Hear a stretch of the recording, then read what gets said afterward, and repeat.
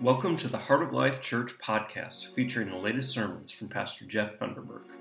You can always go to our website at heartoflife.org to find more free resources from Jeff and the church staff. As the novel coronavirus brings a lot of the world to a grinding halt, church is not canceled. In today's message, Jeff preaches from the book of Ruth, showing how God demonstrated his deep love for us in the same way that Boaz showed love to Ruth. And we're called to show that same kind of love, especially amid crisis in the world. Here's Jeff continuing in the Same Page series. It was a whale, 56 feet long, that unfortunately had died and was beached on the southwest coast of Taiwan.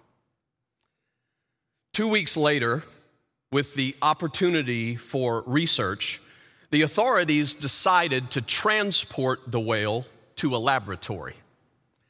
It took 50 workers, 3 cranes, and 13 hours to hoist the 66-ton behemoth onto a trailer. Pedestrians and shop owners poured into the streets to watch the spectacle of a whale carcass being driven through downtown.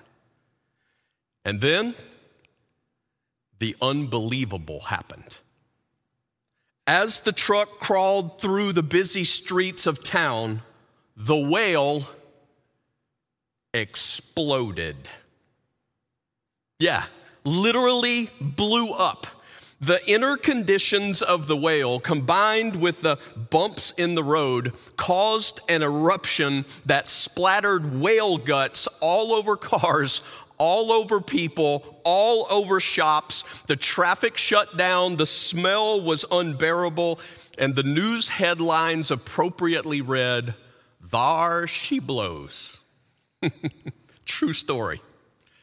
You know, I bet no one woke up that morning getting ready for work, standing in front of the mirror thinking, I don't think I'm going to wear this shirt today because I don't want to get whale guts on it.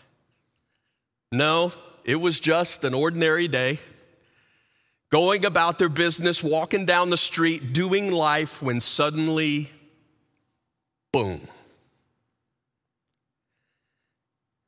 I think that feels a little bit like life right now for most of us.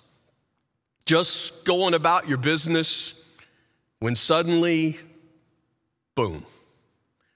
No, it's not a whale, but it might have well as been because, it's not like any of us really saw this coming. And then here we are now with work that has come to a halt for a number of people. Gatherings have ceased to exist. And the truth is we're processing, but we still don't really understand the full impact our health, our friendships, our businesses, the economy.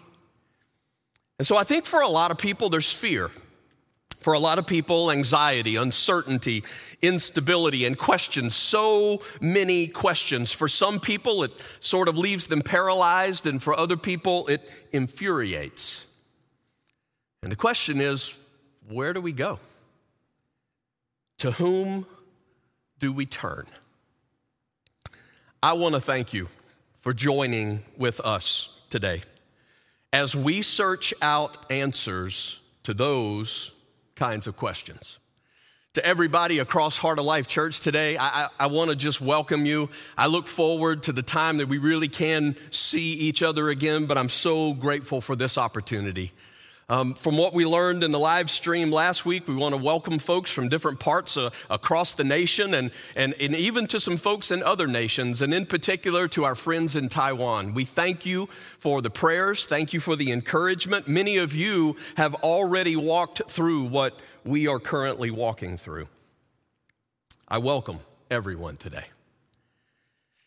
And the part of God's story that I want to share with you starts with a man named Elimelech. Elimelech, who is married to a woman named Naomi. They work a family farm in a little town that perhaps you've heard of it, Bethlehem.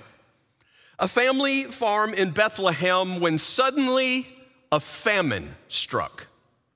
Now, for a farmer, a famine is not just no food, but it's attached to a livelihood, and so a risk of losing everything. But soon there are rumors of an economic opportunity in a distant land called Moab.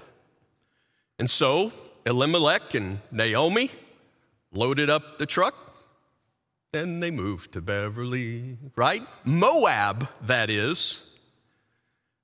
Enemies of God and enemies of God's people. So when you hear the story at first and you think Elimelech got his family and he moved them to this place, you think that was a smart move, Elimelech. Good move to take care of your family, unless God has said, don't go there. It was a people that worshiped other gods. It was a people that throughout history, the Moabites had done some things to the Israelites that God has said, I don't want you to go there. But Elimelech takes his family there because there was financial security. Isn't it interesting what people will do when you mess with what matters most to them? If you mess with our stock market, if you mess with our toilet paper, right? It all represents a level of comfort and safety. And sometimes what happens in those moments is we react in foolish, selfish ways rather than first seeking God's direction. That's what Elimelech did. Can you believe that he would act that way? By the way, Elimelech and Naomi have two sons. They are named Mahlon and Chilion. I think those are two great Klingon names, right? And it says that they married two women from Moab, one, not Oprah, but Orpah and Ruth. You look at this picture, and this looks like a full life. I mean, big family, all together, in a place where there's some financial security. But suddenly, boom, whale guts. Because the story goes, Elimelech dies. And remember, they're not in the place where they're supposed to be. They're in this place called Moab. This is not where the family is really supposed to be according to God. The story is also that the two sons die. And then Orpah ends up going back to her family. And suddenly, there are only two left, Naomi and Ruth. Didn't see that coming. Well, Naomi and Ruth begin their journey back to Bethlehem. By this time, it's likely that Naomi would be in her 50s. It's likely that Ruth was probably 20s. And they occupy, the only way I know to describe it, probably the lowest rung on society's ladder. They are widows, and in this particular case, they are widows without anything. They're poor, and to top all that off, Ruth is an outsider. She is a Moabite. But can I go ahead and tell you a secret today? The God that we have gathered to worship today is a God who is always out front. I try to imagine what it must have felt like for Naomi and Ruth to go back to Bethlehem. But what they didn't even realize, what they could not yet see, is that there was a God who was already out front. See, God had actually already spoken on this circumstance. For those of you who are going through the same page with us as a church, we're reading through God's entire story this year. You've already read through Deuteronomy. And it's likely that when you came to Deuteronomy chapter 10, you might have just brushed by it. It's just another one of the chapters. But there was something very unique that God taught us about who he is in Deuteronomy chapter 10. He makes the statement that he defends the cause of the fatherless and the widow. And it says that he loves the foreigner residing among you. He says, I give them food and I give them clothing. Well, I'm telling you, that's good news for Naomi and Ruth, and they don't even know it yet. They arrived back in Bethlehem at a time that was the barley harvest. They're harvesting the grain. And because God is a champion for the weak, there was a law in Israel that said when they were harvesting the fields, they were not allowed to harvest it all. They could not get it all. They were to leave some in the field. Why would they leave some in the field? For the poor. In fact, there was a part of the law that said if you had bundled up sheaves of grain and put them on the wagon, and as you were transporting those bundles, one of them fell off the wagon, you were not allowed to stop and pick up the bundle of grain. You leave it for the poor. I've always imagined God who was thumping little bundles of grain off of wagons. He said it long ago, he feeds and he clothes those who are vulnerable. Maybe you're the landowner in that case and your response is, what do you mean I can't pick up the bundle? Come on, this is my field. But God's response is, no, it's not your field. It's my field. You're just farming my field and I love the vulnerable. And what I'm teaching you, I want your heart to look like mine. But the fact is, it was still dangerous for the women to be in those fields. Sometimes they were harassed by the men. Sometimes it was worse, especially a foreigner, especially a Moabite. And so the Bible tells us about Ruth. We're going to pick up the story in the book that goes by her name in the Bible. It's the book of Ruth in chapter 2. This is what it says in verse 3. It says, so she went out, that's Ruth, entered a field and began to glean behind the harvesters. Now check out this next line. As it turned out. As it turned out, she was working in a field belonging to Boaz, who was from the clan of Elimelech. As it turned out. One of the things I love when I read the Bible is the very clear picture. I don't believe in luck. I don't believe in happenstance. When I read God's story, I read of a God who is sovereign over everything. And yes, I know, and we know that there are bad things that sometimes happen even to good people.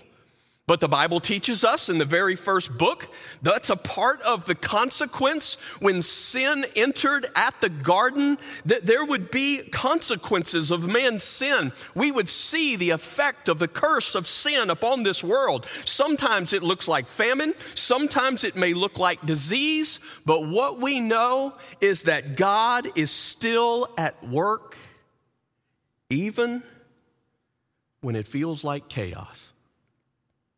As it turned out, Ruth is working in a field owned by someone who's actually connected to Elimelech's family. She didn't know it, but God did.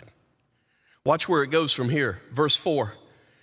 Just then, same language, just then Boaz arrived from Bethlehem. So as it turns out, Ruth is in the right field, and just then, in the timing of God, Boaz shows up at the field. So he's got fields outside of Bethlehem. He has workers who work those fields, but at the right time, just then, he shows up.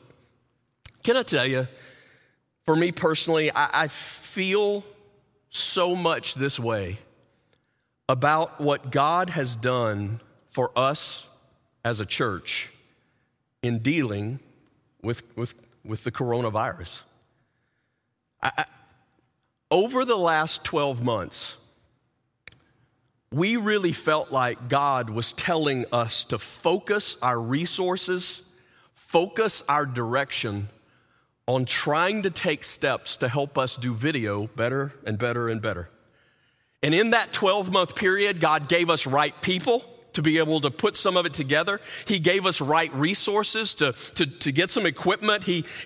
We designated a lot of time, and I get it. There are always going to be needs for improvement. There are always going to be times that it doesn't work perfectly. I think that's a little bit going on even today. It depends on connections on each end, right? Sometimes servers are down. It works on one and not. But my point is, there is no way for me to verbally explain to you today how far we have come in the last 12 months because of what we felt like God was telling us to do. And as it turned out,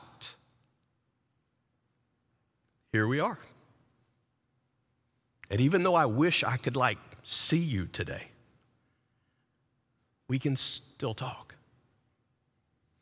That's because there's a God who's out front. For months, we have felt like God was pushing us toward exploring an online campus. It's the way people explore most everything these days. If somebody wants to go to a restaurant, they check it out online first, right? You want to go to an event, you check it out online first. Well, we're learning that it's a part of how people begin to check out church. They're able to go online and they can watch a service, and it's becoming, in a way, the front door to the church. And so we're learning that statistics are showing that it doesn't replace eventually them becoming a part of the physical gathering. It's just a front door. And so we've been exploring, like what would it be like to have an online campus with campus pastors who connect, and there be an opportunity to see people connect together. And as it turned out, that's exactly where we need to be today. Guys, I just want to encourage you in a million ways. The God we worship today is a God out front. I want to give you just a quick glimpse of the website. Lane already talked to you a little bit about that earlier on, but it's just the fact of where we are right now. We communicate with a lot of different forms, right? But we need an anchor place where everybody can go to be able to get the information that we are currently trying to get out to you.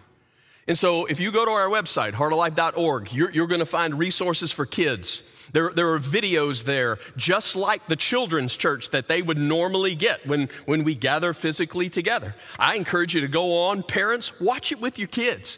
Experience that together. There are some daily encouragements for your kids, Bible stories that are read to them. It's just opportunity to have some resources. There's opportunity for students. There's resources for adults. Our campus pastors, along with me, each day, we are going to be giving you an encouraging word for the day, trying to help us together to stay focused on the one that we know really is out front. I shared with you last week that I really wanted to do a sit-down question and answer with a doctor, a medical doctor who could help us navigate, right, this whole thing, somebody we could trust.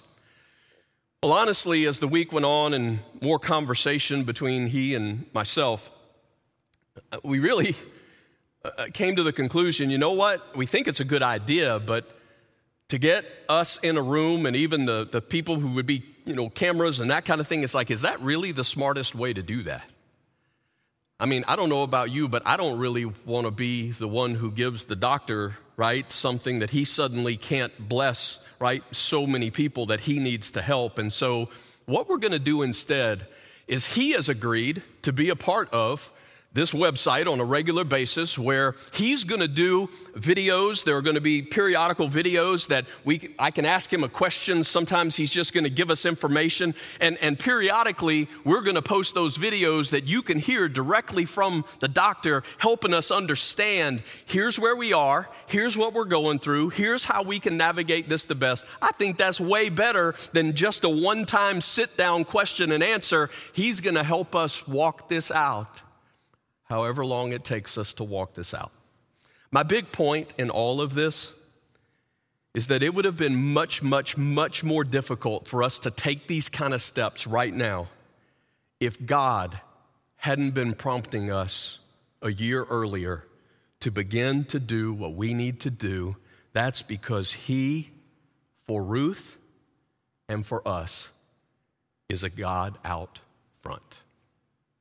Let me read to you a little more of Ruth's story. Let's pick it up in verse 4. Just then Boaz arrived from Bethlehem and greeted the harvesters. That's his workers now. "The Lord be with you. The Lord bless you," they answered. I'm sure that's the conversation that happens between you and your boss daily, right? You walk into work and your boss says, "Bless you," right? Now, probably not. You begin to get the picture that maybe this guy Boaz is a little different. Maybe there's something different about his heart than even most people that you would encounter. Boaz asked the overseer of his harvesters, "Who does that young woman belong to?" The overseer replied, "She is the Moabite who came back from Moab with Naomi." She said, "Please let me glean and gather among the sheaves behind the harvesters." She came into the field and has remained there from this morning till now, except for a short rest in the shelter. So Boaz said to Ruth, "My daughter, listen to me. Don't go and glean in another field, and don't go away from here. Stay here with the women who work for me. Watch the field where the men are harvesting and follow along after the women. I have told the men not to lay a hand on you. And whenever you're thirsty, go and get a drink from the water jars the men have filled." Boaz. I love this guy in Scripture. I do. You get thirsty, Ruth? Hey, we got plenty of Gatorade in the coolers. You don't need to go anywhere else. Just feel free to get you something to drink, right? And listen to me. You don't need to go gather in another field. Don't go somewhere else, because here, I'm telling you, the men are not going to touch you. In other words, Boaz demonstrates love by protecting. He demonstrates love by protecting. And when I read this story, guys, I think that's exactly what we, the church, are called to do right now in the middle of this crazy season that we find ourselves in. Can I explain to you that is in part why we are not gathering today physically? It's to protect. It's to protect. We want to protect the communities around us, and so what are we doing? We're spreading out as much as we can, creating some distance so that it makes it much more difficult for the virus to spread. Come on, by now, I hope that you got it. China, that was real. Italy, what's happened there, it's real. I think it was something like 800 people died there yesterday. And I get it, we're not exactly comparing apples to apples when you think about healthcare and those kinds of things, but still, you understand the magnitude of what this virus can do. I look at organizations like the NCAA. Right now, we're normally celebrating March Madness. They shut it down. That's billions of dollars. That doesn't happen if you're just playing a game with people. No, I want us to understand, I don't think that any of this is religious oppression. It's not. This is not about just shutting the church down. We are in a season where everything, in a sense, is shutting down in order to protect one another. Now, I want you to think about this. If the rest of our community chooses to protect each other, but the church basically says, you know what, we're just going to keep gathering. We see what you're doing, but we're just going to keep showing up and interacting with each other. Do you realize that the world would look at us and say, you're going to do what? You don't think any more of our communities than that you would still gather even though that could be harmful. Look, what we're talking about here is temporary. I know it may take a while, but it's still temporary. And listen to me, we are still the church. Because I don't care what you do, you can't cancel the church. The enemy has been trying to do that from day one. You can't cancel the church. But what this is we are simply adjusting our methods for a period of time. Why would we do that? It's because we, like Boaz, can demonstrate love by protecting. The phrasing that we are using over and over in this season is we want to bring hope, not hype, sacrifice, not selfishness. Hope, not hype, sacrifice, not selfishness. And a part of sacrifice right now means that we are choosing not to gather together. We're going to stay away so that we protect the best that we can. Well, let me give you the final part of Ruth's story. Let's pick it up in verse 19. Her mother-in-law, this is Ruth. Now remember, Ruth's been working all day, and now she comes home with a lot of grain. Her mother-in-law asked her, "Where did you glean today? Where did you work? Blessed be the man who took notice of you." Then Ruth told her mother-in-law about the one at whose place she had been working.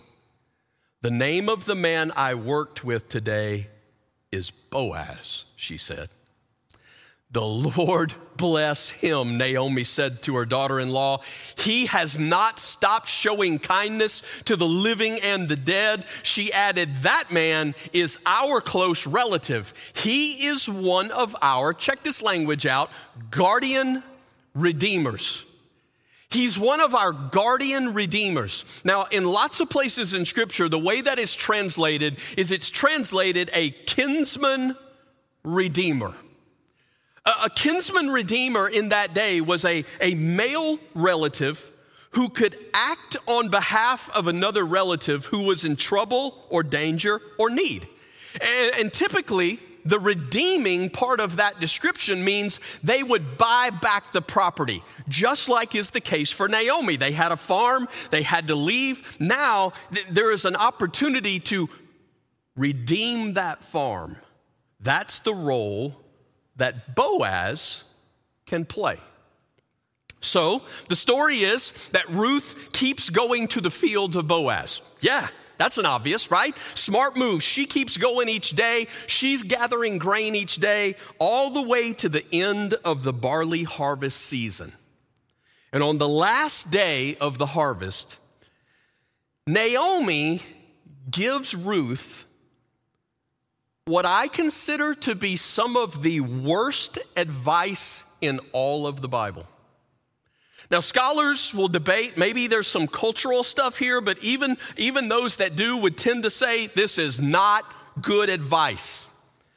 See, the threshing floor was where, as the harvest came to completion, that's where they would separate that which was good from that which was bad. It was a place that the farmers would start to calculate their harvest, and therefore they would celebrate. And so at the threshing floor, guys would hang out, and you know, when you're calculating how much you've made, they might be celebrating with a few cold beverages, and eventually they actually just fall asleep at the threshing floor. That's where their produce is.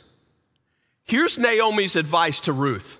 Ruth, I want you to get cleaned up, put on some perfume, put on the nicest little black dress that you've got, and I want you to wait until Boaz falls asleep at the threshing floor, at which point you are going to sneak in, you're going to get under the edge of his blanket where he sleeps, and he will tell you what to do. It's in the Bible. You got to read it. I read that and I go, that would be like telling your daughter, right? Babe, I want you to clean up, smell nice, wear something attractive. Your boyfriend is out camping. I want you to wait until the night gets a little longer. He drinks enough. He goes to his tent to get some sleep. You sneak into his tent, and when he realizes it's you, just say to him, tell me what you want me to do. No. Ruth does it. Ruth does it. And you know what Boaz does? He protects her. And that's all he does. That night, Boaz protects her. And how easy it would have been for him to play games in his head of all that he had done for Ruth, right? The relationship that they've built. I mean, what a moment for him to take advantage of basically whatever he would have wanted to. And instead, the most powerful man in the room leverages his power to protect the one who was most vulnerable. Next day, Boaz goes to the gates of the city. The gates of the city would sort of be like our courthouse. It's where the legal affairs are addressed. You see, Boaz is the kinsman redeemer, but there's one little hang up. The only hang up is there's one more relative who is actually closer related to Elimelech than Boaz is. And sure enough, there at the gates of the city, this man shows up too. And so Boaz has this conversation. He says, you are just the man that I was looking for. You know Naomi's back. You know that Elimelech has died. Well, I've decided that as a close relative, I would like to redeem her property. I'm going to pay the creditor off, and I would like to make that farm a part of my estate. But I know since you are technically the closer relative, well, you have the right of first refusal. You can redeem it if you want. And the man says, you know what? I think I will. I mean, maybe this was a farm that would benefit him. And he says, you know what? I think that's exactly what I do. I think I'm going to redeem it. And Boaz chimes in and he says, but you realize, of course, that means you will also need to marry the Moabite woman. You know, the one who came back with Naomi. And you must raise up her children in her husband's name according to the law. And the guy pauses, I imagine, you know, that really might affect the domestic bliss. You know what? On second thought, I really don't think I'm going to be able to handle that farm. You know what, Boaz? I'll sign off on it. You go ahead and take it. And Boaz redeems the property, marries Ruth. Ruth gets pregnant. She has a boy. They name him Obed. Obed eventually will have a son. They name him Jesse. Jesse eventually a son whose name is David. The one who would really put Bethlehem on the map until another baby would be born in a little town of Bethlehem. And his name would be Jesus. And the greatest news for the whole world is that Jesus becomes our ultimate kinsman redeemer. You say, Jeff, what do you mean? I mean, a kinsman redeemer was like a blood relative to someone. I mean, we're talking about Jesus, who is God. How can that happen? Well, how does he do that? Hebrews tells us that since we have flesh and blood, that Christ was willing to take on flesh and blood to share in our humanity. Jesus, who is fully God, but he's fully man, so that by his death, his sacrifice, he became the payment for the death of sin that we deserve. That he would break the power of the one who holds power over us. He would break the power of death, of an enemy. He frees us where we have always belonged to another. We who at one time were not children of God, we were children belonging to an enemy. But Jesus becomes our kinsman redeemer, and he pays the price that we might be forgiven. And he buys us back. How could Jesus become our kinsman redeemer? It's because Jesus becomes our brother, our kin, our kinsman, that he might redeem us. And now, who is us? We are the church. We are the church who have been redeemed. because of the kinsman redeemer who is Jesus. And now we get to live and share a redeeming story, the rescue story of God throughout our lives. It is on purpose that Jesus is in the center here, because for us, he always is, right? Boaz, as a kinsman redeemer, was pointing forward to the ultimate kinsman redeemer. And now we, the church, our lives point to Jesus always. He, the ultimate kinsman redeemer. No matter how big the mess that I've made of my life, no matter how heavy the level of hopelessness and bitterness that I may feel in my soul, the greatest news in the world is that Jesus came to be a brother so that he could be my kinsman redeemer. And let me tell you, the one thing I know about Jesus is not about hype. He's about hope. He's about hope, not hype. He's about sacrifice, not selfishness. And I'm saying, what an opportunity. I want you to hear that word.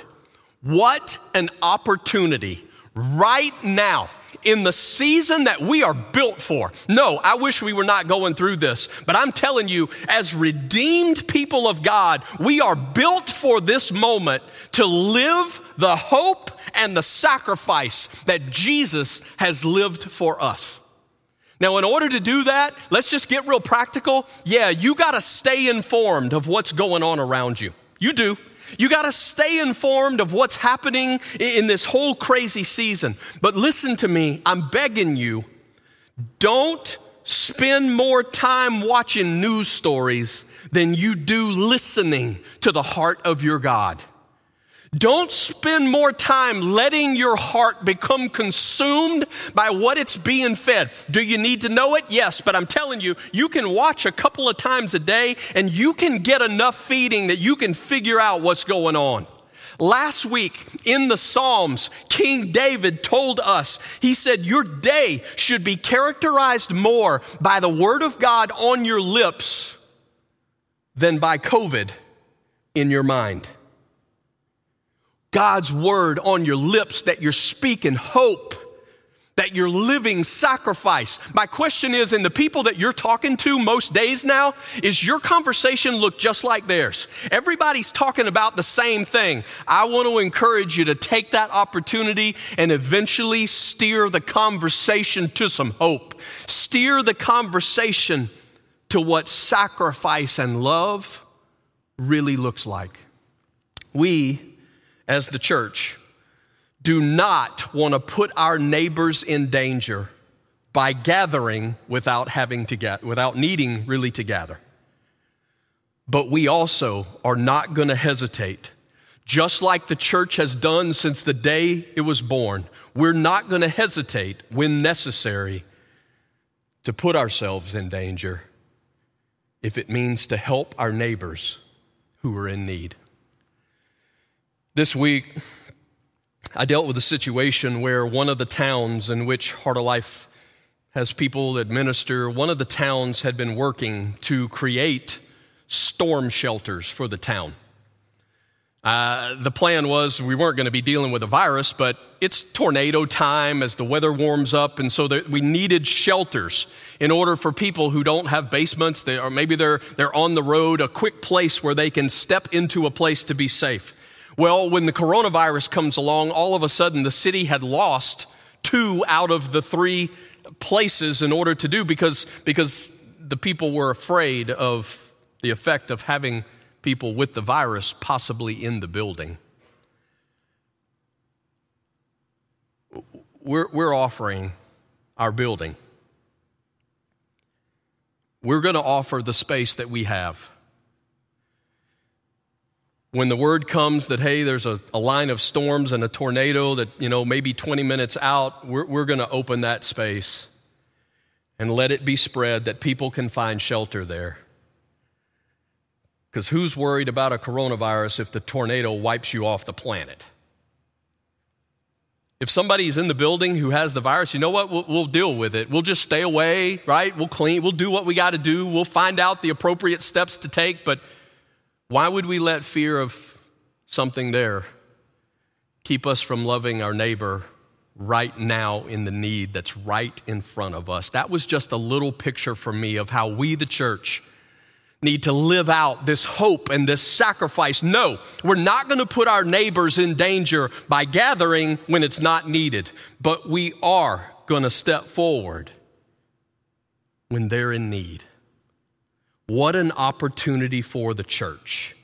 I want you to hear the word. What an opportunity for the church. We are built for this.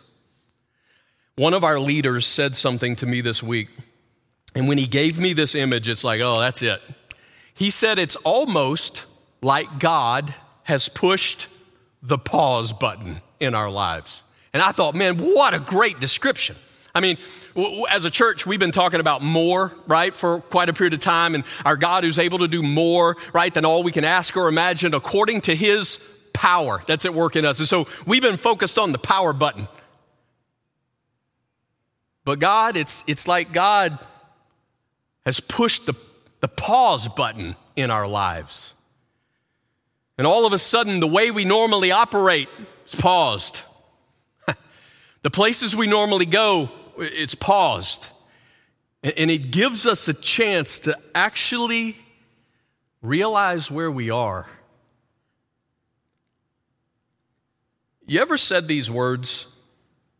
If I had time, I would. Well, some of us have some time. Some of us aren't going to be able to do the work, right? You're not going to be able to go to work perhaps like you normally do. Not going to be able to go to school like you normally do. Yeah, there's probably still going to be work to be done. I get it, but man, the schedules have changed and you can't run at the rapid pace that we always run at. There are not, right, all the rehearsals to be at or practices to be at. All that stuff, pause. If I had time, I would pray more. And it's almost like God has pushed pause and he says, bring it. If I had more time, I would read the Bible more. Bring it. If I had more time, I would be with my kids more. What a great opportunity to be with your kids. If I had more time, I would really work on some things with my spouse. I would love to see us grow. What a time. Bring it, right? If I had more time, I would exercise more. Well, as it turns out, here we are. I love the fact that this just happens to be the earliest spring in 124 years. A part of that is I'm hoping that as it warms up, we're hoping that it affects that virus in a positive way. I know folks want that whole debate of will it not? I don't know, but I hope that it does. I pray that it does. But spring also just simply means that in a time where we are somewhat confined, we can get out and breathe some air and take in some sunshine. This last week, we had a couple of those days where the weather was really nice. And my family and I decided to just walk the neighborhood. And I think that's going to become a pattern for us. That's going to be something that we're going to practice on a regular basis. Just to get out, and we just walked the streets, and the sunshine felt good, and just to, breathe some air. And what I was amazed at is how many people that I saw along the way. There were people walking their dog just like we were. There were people in their yards who were working, and we would stop and have a conversation. No physical contact. Nobody's shaking hands. Nobody's within close proximity, but just people in their yards, and we're walking down the street. Sometimes it would be people sitting on their front porch, and so we would stop and just have conversation. I'm saying, what an opportunity. What an opportunity as you're talking with your neighbor and the same conversation, right, it's coming up. It's here's what we're going through. And what if you had the chance to say to them, you know what? Just want you to know you're not alone. You know what? If you ever need anything, man, don't hesitate to call me. If you can't get out and you need somebody to deliver some groceries to your door, I'd love to help you however I can. You know what? It's going to be okay. And the reason I know it's going to be okay is because of the God that I know. Maybe you point them to a website to say, you know what, this is a place that I go to every day, and there are some people there who send some encouraging words, and they'll pray for you, so anything that you're going through, you're able to connect, and you can just give them hope. Hope. Right now, it feels like a world that some days is just full of bad news. And everything is about what stores closed today, who can't go to work today, how many positive tests today, right? Deaths today. And the truth of the matter is, church, you got to realize our country is going to be wrestling more and more with death. Our country is going to be wrestling more and more with depression. But in the middle of the bad news, we got good news. In fact, I'm going to take it straight to great news, because we got a world that's put on pause and needs to know that we know a God who has the power beyond the grave. And we know a God who has the power to walk through our suffering with us. Great news. Lots of stuff canceled, but family is not canceled. Prayer is not canceled. Singing is not canceled. Laughing is not canceled. And hope is not canceled. Because no matter what you do, you can't cancel the church, because you can't cancel Jesus. He holds the power to even turn graves into gardens.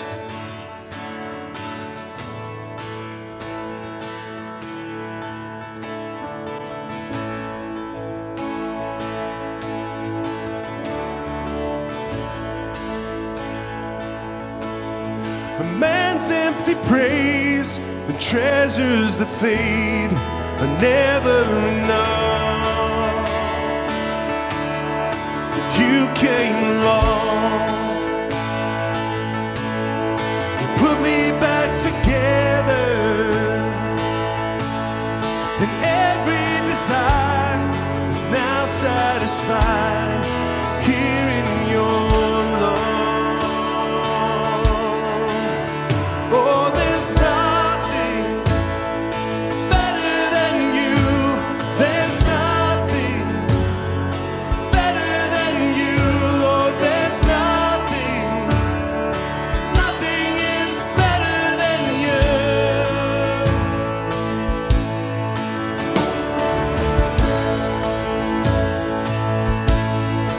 I'm not afraid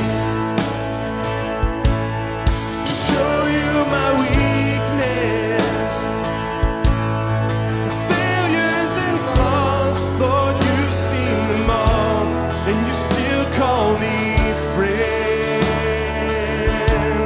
'Cause the God of the mountain is the God of the valley. And there's not a place your mercy and grace won't find me again. Oh, there's nothing better than you.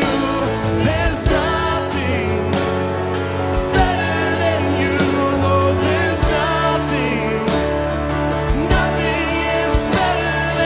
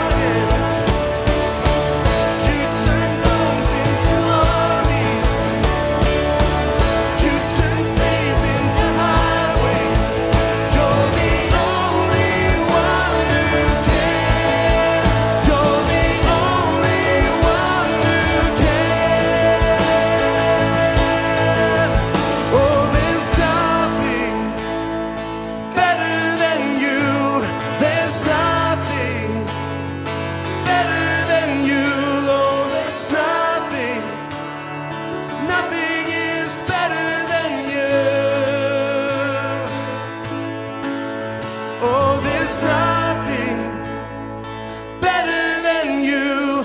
There's nothing better than you, Lord. There's nothing is better than you.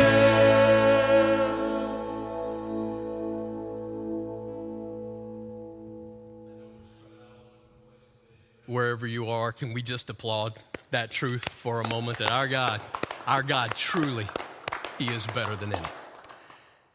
I want to thank you again for joining us this morning.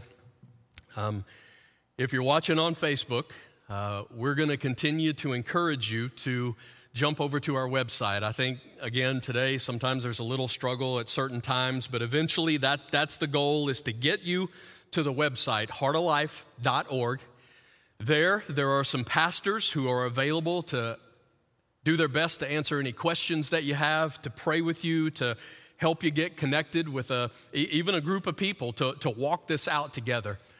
They're going to be available for about the next 30 minutes, even after we're closed. So if you got questions, encourage you to check it out and get connected. Also, don't forget children's material that's on there. Today, you can watch Children's Church. Parents, I encourage you to watch that with your kids, because if you had time, it's the kind of thing you enjoy doing. Thanks again for being a part of these moments with us. May God bless you. I love you. Be safe, but stay dangerous for the kingdom of God. God bless. Thanks for joining us today on the Heart of Life Church podcast. For more free resources, head over to our website at heartoflife.org. I'm your host, Matt Cox, and until next time, we'll connect with you on our website.